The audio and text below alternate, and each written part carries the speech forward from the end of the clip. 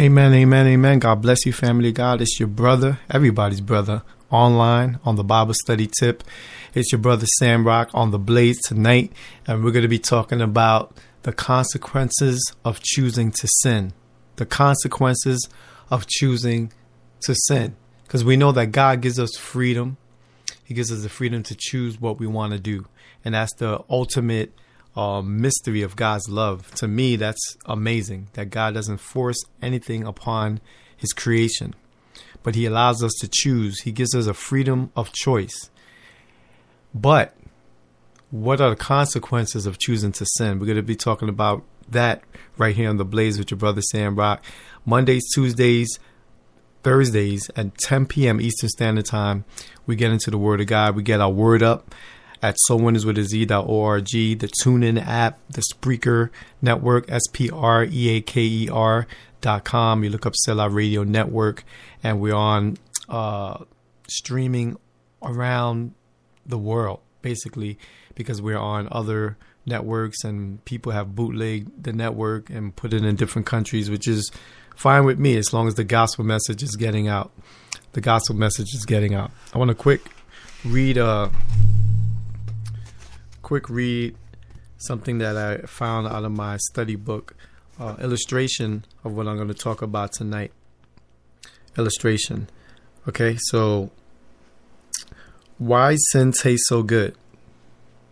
You know, there was a movement not too long ago, a gospel rapper was saying that sin is whack, and he had t-shirts and everything, and that's not biblical. Sin is not whack. As a matter of fact, I could prove that sin is not whack because Jesus died for my sins.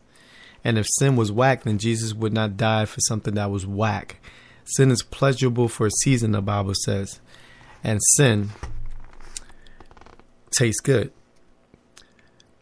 Leon Birch, a developmental psychologist at Penn State University, ran an experiment in which she took a large group of kids and fed them a big lunch.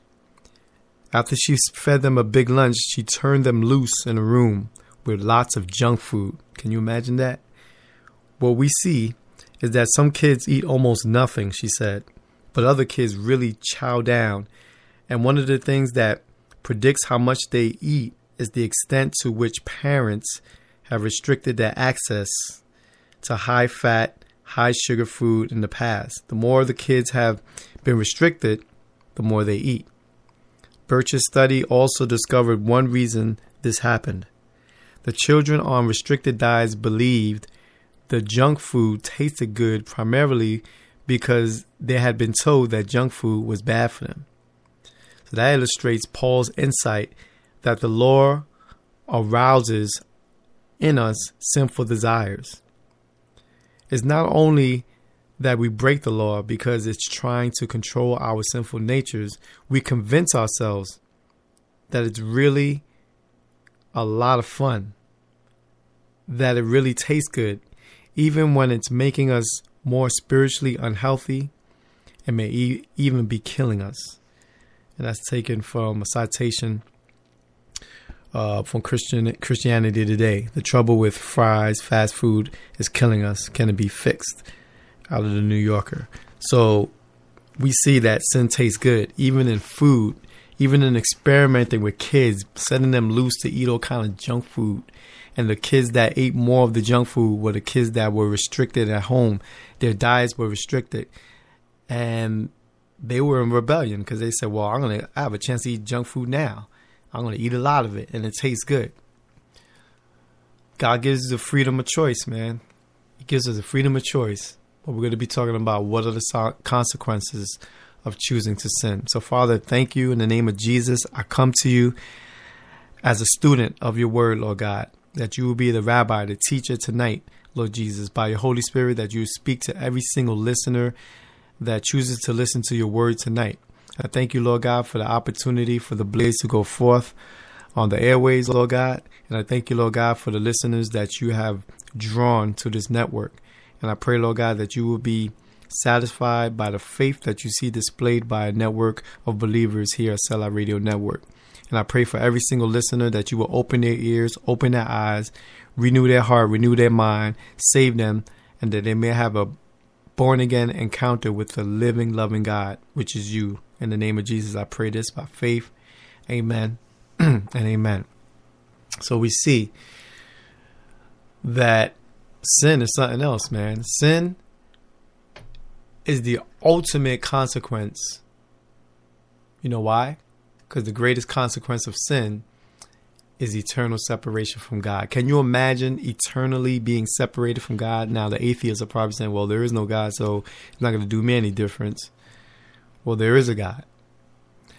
And the whole thing about atheism is crazy to me, because I always say this. Atheists say that there is no God. Logically, that's impossible, because you cannot not believe in something that never existed. If something never existed, then you and I won't have knowledge of something to not believe in if it never existed. God exists. God is real. God is alive. God is loving. God is powerful. God is loving, mighty, and he's mighty to save. God is tremendous at all that he does. And the greatest thing about God, I believe, is his forgiveness for sin. His forgiveness of sin is something else. Amen. So you already know. His forgiveness of sin is something else. I'll tell you right now. But God is good. God is faithful.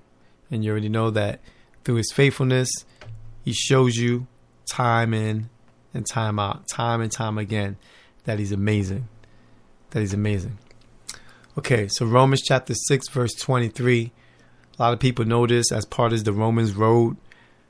Romans 6:23 says, "For the wages of sin is death, but the free gift of God is eternal life through Christ Jesus our Lord." So you mean you get paid for sinning? So sin is not only pleasurable for a season, but you get paid wages for sinning, according to the scripture right here. But what kind of wage is that? Death. I mean, why would anybody want to die? Well, let's think of it this way. The freedom that we have of choice, if we went our own way, the Bible says every one of us have gone astray. Like sheep, we all go astray, right? So because we go astray, somebody got to find us. That means we're lost. And God found us. Even while we were sinners, the Bible says that God demonstrated his own love in this, that while I was a hater of God, a sinner, he still died for me, he still died for you. That's an amazing grace. That's amazing grace. So there's nothing I could do, there's nothing you could do to earn this forgiveness. But God made a way, and he made that way through Jesus Christ the Lord. He made a way. He made a way of escape for every single temptation. He made a way of escape for when we just want to just act crazy. God makes a way where it seems to be no way. Genesis chapter 3, we're going to look at how men fell, the original sin. Because every one of us are born into sin. There's not one of us or one of you, everybody you know and everybody you don't know, was born into the Adamic curse, the sinful nature of man. So if you look at Genesis chapter 3, you start at verse 6. The woman was convinced the fruit looked so fresh and delicious, and it will make her so wise, because she was going by what the serpent said. She was being lied to. But everybody knows that sin looks good. It tastes good, looks good, feels good. So you go ahead and do it, because the sinful nature of every one of us we crave for that. We just want all kind of sin. So it was no difference with Eve. The woman was convinced the fruit looked so fresh and delicious, and it would make her so wise. So she ate some of the fruit. She also gave some to her husband who was with her. Then he ate it. At that moment, their eyes were open, and they suddenly felt shame at their nakedness. So they strung fig leaves together around their hips to cover themselves. Because that's what we do automatically as human beings. We want to try to cover our stuff. We want to try to cover our sin right away, as if God don't see our sin. It's amazing. Genesis chapter 16 verse 19 says, All your life you will sweat to produce food until your dying day. Then you will return to the ground from which you came, for you were made from dust, and to the dust you will return. Even a seemingly small sin, even a small, minute sin, it has to be looked at for what it is. Sin, basically, you know what sin is? Disobedience to God. One of the realities of sin is that its effect spreads. It spreads like a wildfire. You do one little sin, it affects somebody else, and then affects somebody else, and it keeps on going. And it's like a plague. It's like an epidemic. You know, you get one church member that's been on fire for Christ for years, and then they decide to start sinning. The people who are following that person starts looking at your sin and say, wow, if he could do it, I could do it. And then those people start following other people and say, well, if they could do it, we could do it. And so on and so on. That's what you call carnal Christianity. And it's going on, you wouldn't believe. So much. So many people are so carnal, and they would just want to sin, be 1 foot in, 1 foot out. You can't tell them nothing. They don't want to be accountable to nobody.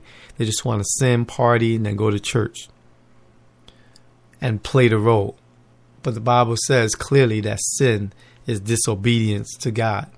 So one of the realities of sin is that it spreads, and soon the cycle of consequences is spinning far beyond out of control. It's like out of control, spiraling out of control. It's like a tornado ripping through a town and killing everything in its path. Sin equals death. Not all sins lead to death. But sin, disobedience of God, if it's not forgiven, if it's not dealt with, if it's not, made right, it's going to lead to death because you're in disobedience to God. This could happen to me. It could happen to you. It could happen to your pastor. It could happen to your priest. It could happen to your rabbi. It could happen to anyone that's a human being. But God made a way of escape. God took care of the sin epidemic. God took care of it. When he first came the first time, he dealt with sin. When Jesus comes back again the second time, he's dealing with sinners. So you choose which one you want to deal with. You want to deal with your sin, or you want to deal with Jesus the Christ when he cracks the sky and comes back and deals with the sinners. Amen. So I'm going to choose the first thing. I'm going to deal with the sin, and I'm going to go to God with my sin and my stuff and my temptations and my burdens and my hurts and my pains and my complaints and all that. I'm going to take that to Jesus because I'm saved. I'm born again. That means I'm saved from the wrath of God. So when everybody else is acting crazy out there, Jesus cracks the sky, the wrath of God is going to be upon them. Me, if I endure to the end, the Bible says, if I endure all the temptation, all the struggle, trials, tribulations, if I endure and keep my eyes steadfast on the Lord, the Bible says, those who endure shall be saved. Saved from the wrath of God and from the wages of sin, which is death. Right? That's what the Bible says. Proverbs 16:16. How much better to get wisdom than gold and understanding than silver? Are you willing to pay the price for a certain action? A lot of people don't want to pay the price for their sin. They just want to sin and try to get away with it. God, he don't prevent us from acting crazy. God, he don't remind us, right? He doesn't remind us of our past, but he does remind us of the consequences of acting crazy, of the consequences of sinning against him. He'll remind you of the consequences because it's all up in his word. He won't remind you of your past sin because he chooses to forget your past sin. If you're covered by the blood of Jesus Christ, you're a new creation. All the old stuff is dead, and behold, you're a new creation. 2 Corinthians 5:17, read it. So if you're willing to pay the price for your sin, then get ready to die, because there's no one that was able to satisfy the penalty of sin but Jesus Christ himself, and he already did it. No man, no woman, no boy, no girl on this planet Earth can forgive sin. Only God can forgive sin. And Jesus Christ is God, and he forgave sin because he conquered sin and death. right? The first Adam came and messed things up and brought sin, sickness, and disease. The last Adam, Jesus Christ, conquered sin and restored everything back to the creation that God wanted it to be created for eternal life with him. So he made what the enemy thought he destroyed, which was the Garden of Eden. God restored it. It's restored. So if you're saved, that's good news. If you're not saved, what are you waiting for? Get the Lord Jesus Christ into your life. Ask for forgiveness. Admit that you're a sinner and you don't want to deal with the consequences. Ask God to forgive you. His Holy Spirit will live in you. And then you could go around confessing Jesus Christ as your personal Lord and Savior. And not only that, but your lifestyle is going to represent Jesus Christ and his kingdom. You're not going to be 1 foot in, 1 foot out. You're not going to be acting crazy Monday, Tuesday, Wednesday, Thursday, Friday, Saturday, and then try to say I'm forgiven on Sundays and then start the whole cycle again. God ain't playing with nobody no more. He never has been playing, and he's not playing now. What we're living in is in the grace period. So it seems like people are getting away with sin, but they're not, because we're under God's grace. So he's not dropping people like he did in the Old Testament and the Old Covenant. He's not dropping people like he did to that couple in the book of Acts when they lied about their offering and lied about their belongings and property. He dropped them. The Holy Spirit of God would drop them right on the spot. He's not doing that right now, although he can to anyone at any time. But since it's not being done as much as people were seeing it back in the biblical times when the Bible was being written and read, just because that's not happening, a lot of Christians out there are thinking, well, I'm escaping this sin because God forgave me anyway, so I'm going to just go ahead and party, drink, smoke, have premarital sex, and fornicate and all that stuff, and go and sing praise and worship in the church. It seems like they're getting away with it, but the wages of sin is death. The payment will come to a sinner who does not repent and turn from the wickedness and turn to the righteousness of God. It will come. I hope that's not scaring anybody, but it's the truth for the word of God. And if it's the truth for the word of God, I'm going to speak the word of God in spirit and in truth. And I'm going to show some love right here. Let me go back into the word, because it doesn't seem loving, but it is loving, that a loving God would have consequences set up for a sinner and then have rewards set up for those who repent. That is loving. Galatians chapter 6 and verse 7. Galatians chapter 6 and 7 says, don't be misled. Remember that you can't ignore God and get away with it. You will always reap what you sow. Always. That's a kingdom principle. There's no return from that. God is not going to change his mind. You reap what you sow. You reap what you sow. Whatever you put in, you'll get out. It's like GIGO, garbage in, garbage out. You put a lot of garbage into your mind. You put a lot of garbage into your way of thinking. That thing will come out of your mouth. Out of the abundance of the heart, the mouth speaks. So imagine if you're placing all the word of God, as much as the word of God, daily into your heart and into your mind, then you're going to speak things of God. But if you keep on putting MTV, VH1, BET, this raunchy hip hop music, raunchy rock and roll, raunchy country music, bachata, merengue, salsa, all this type of music, love songs and all that, that's all secular of the world. If you feed yourself daily with that stuff, guess what's going to come out of your heart and then come out your mouth? Those things. But if you feed yourself with the word of God, and you constantly get into the word, listen to praise and worship music, gospel rap, and you get into Bible studies like The Blaze, or however you get into your Bible study, if you listen to your pastor, if your pastor is filled up with the Holy Spirit of God and your church follows Jesus Christ of the Bible, you fill yourself with that, then out of the abundance of your heart, your mouth will speak blessings, not curses. You will bless, not curse.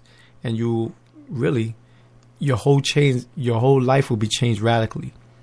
You'll put the weed down. You put the alcohol down. You'll start looking at homosexuality for what it really is. It's not normal. And then you'll start looking at relationships that are healthy. You'll start looking at marriages that are healthy, families that are healthy. And then you look at a living God through his word, through his spirit, and through the church, the body of Christ. And then you'll start developing. Then you'll start growing in your faith. And then you'll start maturing. So do we ever share the consequence for another person's failure? Because a lot of people think that when you die, you're going to answer for somebody else's life. And the Bible speaks opposite of that. When I die, the Bible says you're appointed once to die and then the judgment. I'm going to be alone with God. I'm not going to be answering for my wife, for my cousins, for my son, for my pastors. I'm going to be answering for myself. So do we ever share the consequences for another person's failure or another person's sin? Well, let's see. Joshua chapter 7, verse 25. Then Joshua said to Achan, "Why have you brought trouble on us? The Lord will now bring trouble on you." And all the Israelites stoned Achan and his family and burned their bodies. That doesn't sound like a godly thing to do, right? But you have to read the whole story to get the whole gist of what went down. Achan brought sin into the camp of the Israelites, and something wasn't flowing right. And God said, well, there's sin in the camp. And they found this man Achan, and they stoned him because the sin was in the camp. And they wanted things to flow the way God wanted it to flow. So they had to eliminate the sinner. Seems harsh, right? It's the word of God. If you study the word of God, you'll know the full story of these scriptures. You know, not too long ago, we were talking to a brother who claims to be a Muslim, and he took scriptures out of Numbers because we believe that Jesus is God, and we believe that God doesn't change his mind. So he went into, I think, Numbers chapter 16 or something like that, and he read a scripture. He didn't read it fully, but he just read the part where it says, God is not a man. And then he read, or the Son of Man, that he should repent. Took those two scriptures out and just those two phrases out and put them together. But if you read it, it says, God is not a man that he should lie, nor the Son of Man that he should repent. So you see, if you half step with the word of God, if you half step with the kingdom principles of God, if you half step going to church and being in the world, then you're not going to get the full truth. You're not going to get the full meaning. You're not going to get the full understanding. That's why the consequences of sin is individual, and it could spread. So say if I did a crazy sin and try to hide it, then it got exposed because God is light. So God's light exposes all darkness. So it'll come out sooner or later. And then say I have a following and the whole following is disappointed now and they fall into the same type of sin and they blame me and they blame others and everything. There's consequences for sin. But when you're face to face with God at the end of your rope and when your lights are out, when you take your last breath, all those people that blamed you for the sin, they're not going to be there. It's just going to be you and the loving, living God to be judged or to be welcomed. Whether God says, well done, good and faithful servant, that's between you and Jesus. Or he says, be gone, I never knew who you were. And then you'll be eternally separated from the loving God. And that's something I don't think anybody wants. Even the atheists don't want that. Ezekiel chapter 3, verse 20. Ezekiel chapter 3, verse 20. If good people turn bad and don't listen to my warning, they will die. This is God speaking. If you did not warn them out of the consequences, then they will die in their sins. That's why we need preachers to remind us of God's word, to encourage us and to equip us, right? That's why we need preachers and pastors. If you did not warn them of the consequences, then they will die in their sins. Their previous good deeds won't help them, and I will hold you responsible, demanding your blood for theirs. Wow. So we have a responsibility, accountability to one another. If I see a brother or sister in sin, it's my loving duty to approach them and say, hey, sister, hey, brother, what you're doing is not right. Let's pray about this. Let's go into the word. Let's get into a scripture or something. Let's get into a Bible study. Let's go out and get something to eat and talk this through. Let's find you a counselor. Let's get you into some mentoring program. Let's do something. Because if you go around seeing your brother and sister sinning, that's like saying you're going around seeing your brother and sister dying and you don't care to do nothing about it. I'll risk any one of my relationships with any one of my brothers and sisters in Christ. If they hate me after the rebuke, amen, it's all good. as long as I did my part and steered them back to the way of the truth, the way and the life, which is Jesus Christ. And then if they don't want to talk to me ever again, it'll be worth it if they repent and turn from their wickedness and turn to the loving God. Then it'll be all worth it. Then it'll be all worth it, right? Can the consequences of what we say be just as significant as the consequences of what we do? You ever heard a parent say this? Do as I say, not as I do. You ever heard someone say that? Because they're wrapped up in all kind of stuff. So they say, don't do as I do as I say. So it reminds me of a commercial I heard on the radio. The father was a smoker and he drank alcohol. So while he was smoking and drinking alcohol, he was telling his son, hey, don't smoke and don't drink. Don't do what I do. Just do as I say. And the son is looking at him and saying, wow, but you're drinking and smoking. So if you say you're going to do something or not to do something, you shouldn't be doing it yourself. So can the consequences of what we say be just as significant as the consequences of what we do? Well, let's see. Proverbs chapter 18, verse 21. You ever heard the saying, loose lips sink ships? You ever heard that? That's like an old school saying.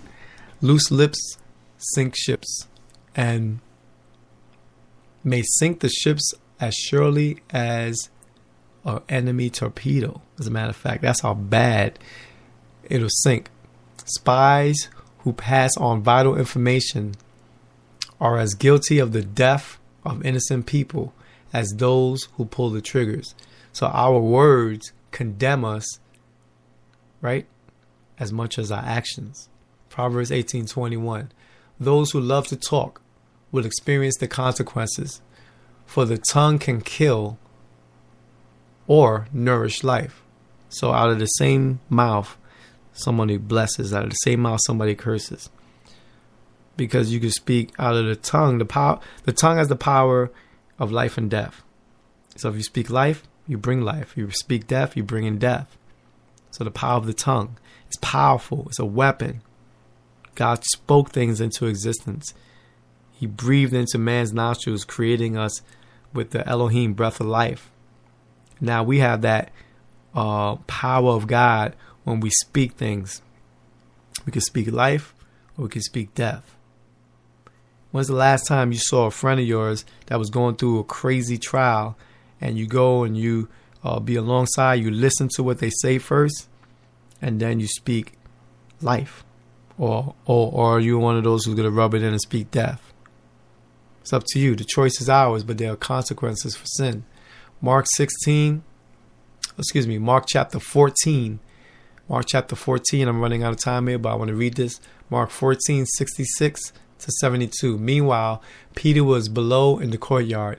One of the servant girls who worked for the high priest noticed Peter warming himself at the fire. She looked at him closely and then said, "You are one of those who was with Jesus, the Nazarene." Peter denied it. "I don't know what you're talking about," he said, and he went out into the entryway. Just then a rooster crowed.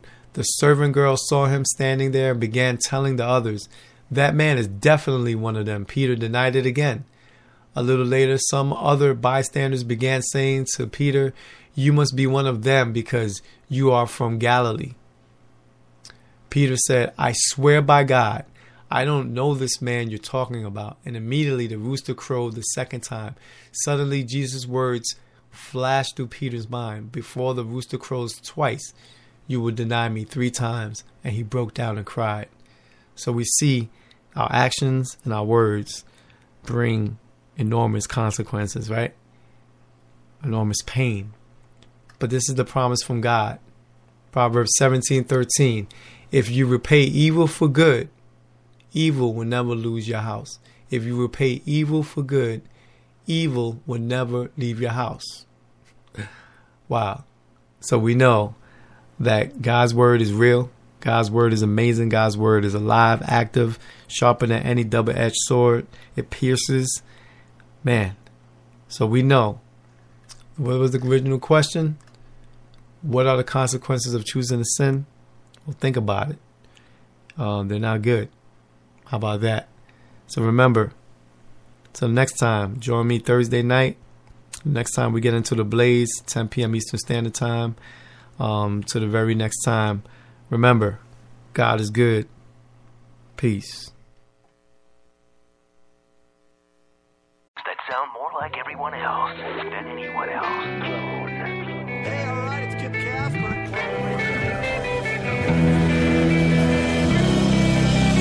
Spreaker is the website which turns anyone into a radio DJ. Log on to Spreaker.com for listening to thousands of radio channels and start creating your own radio today.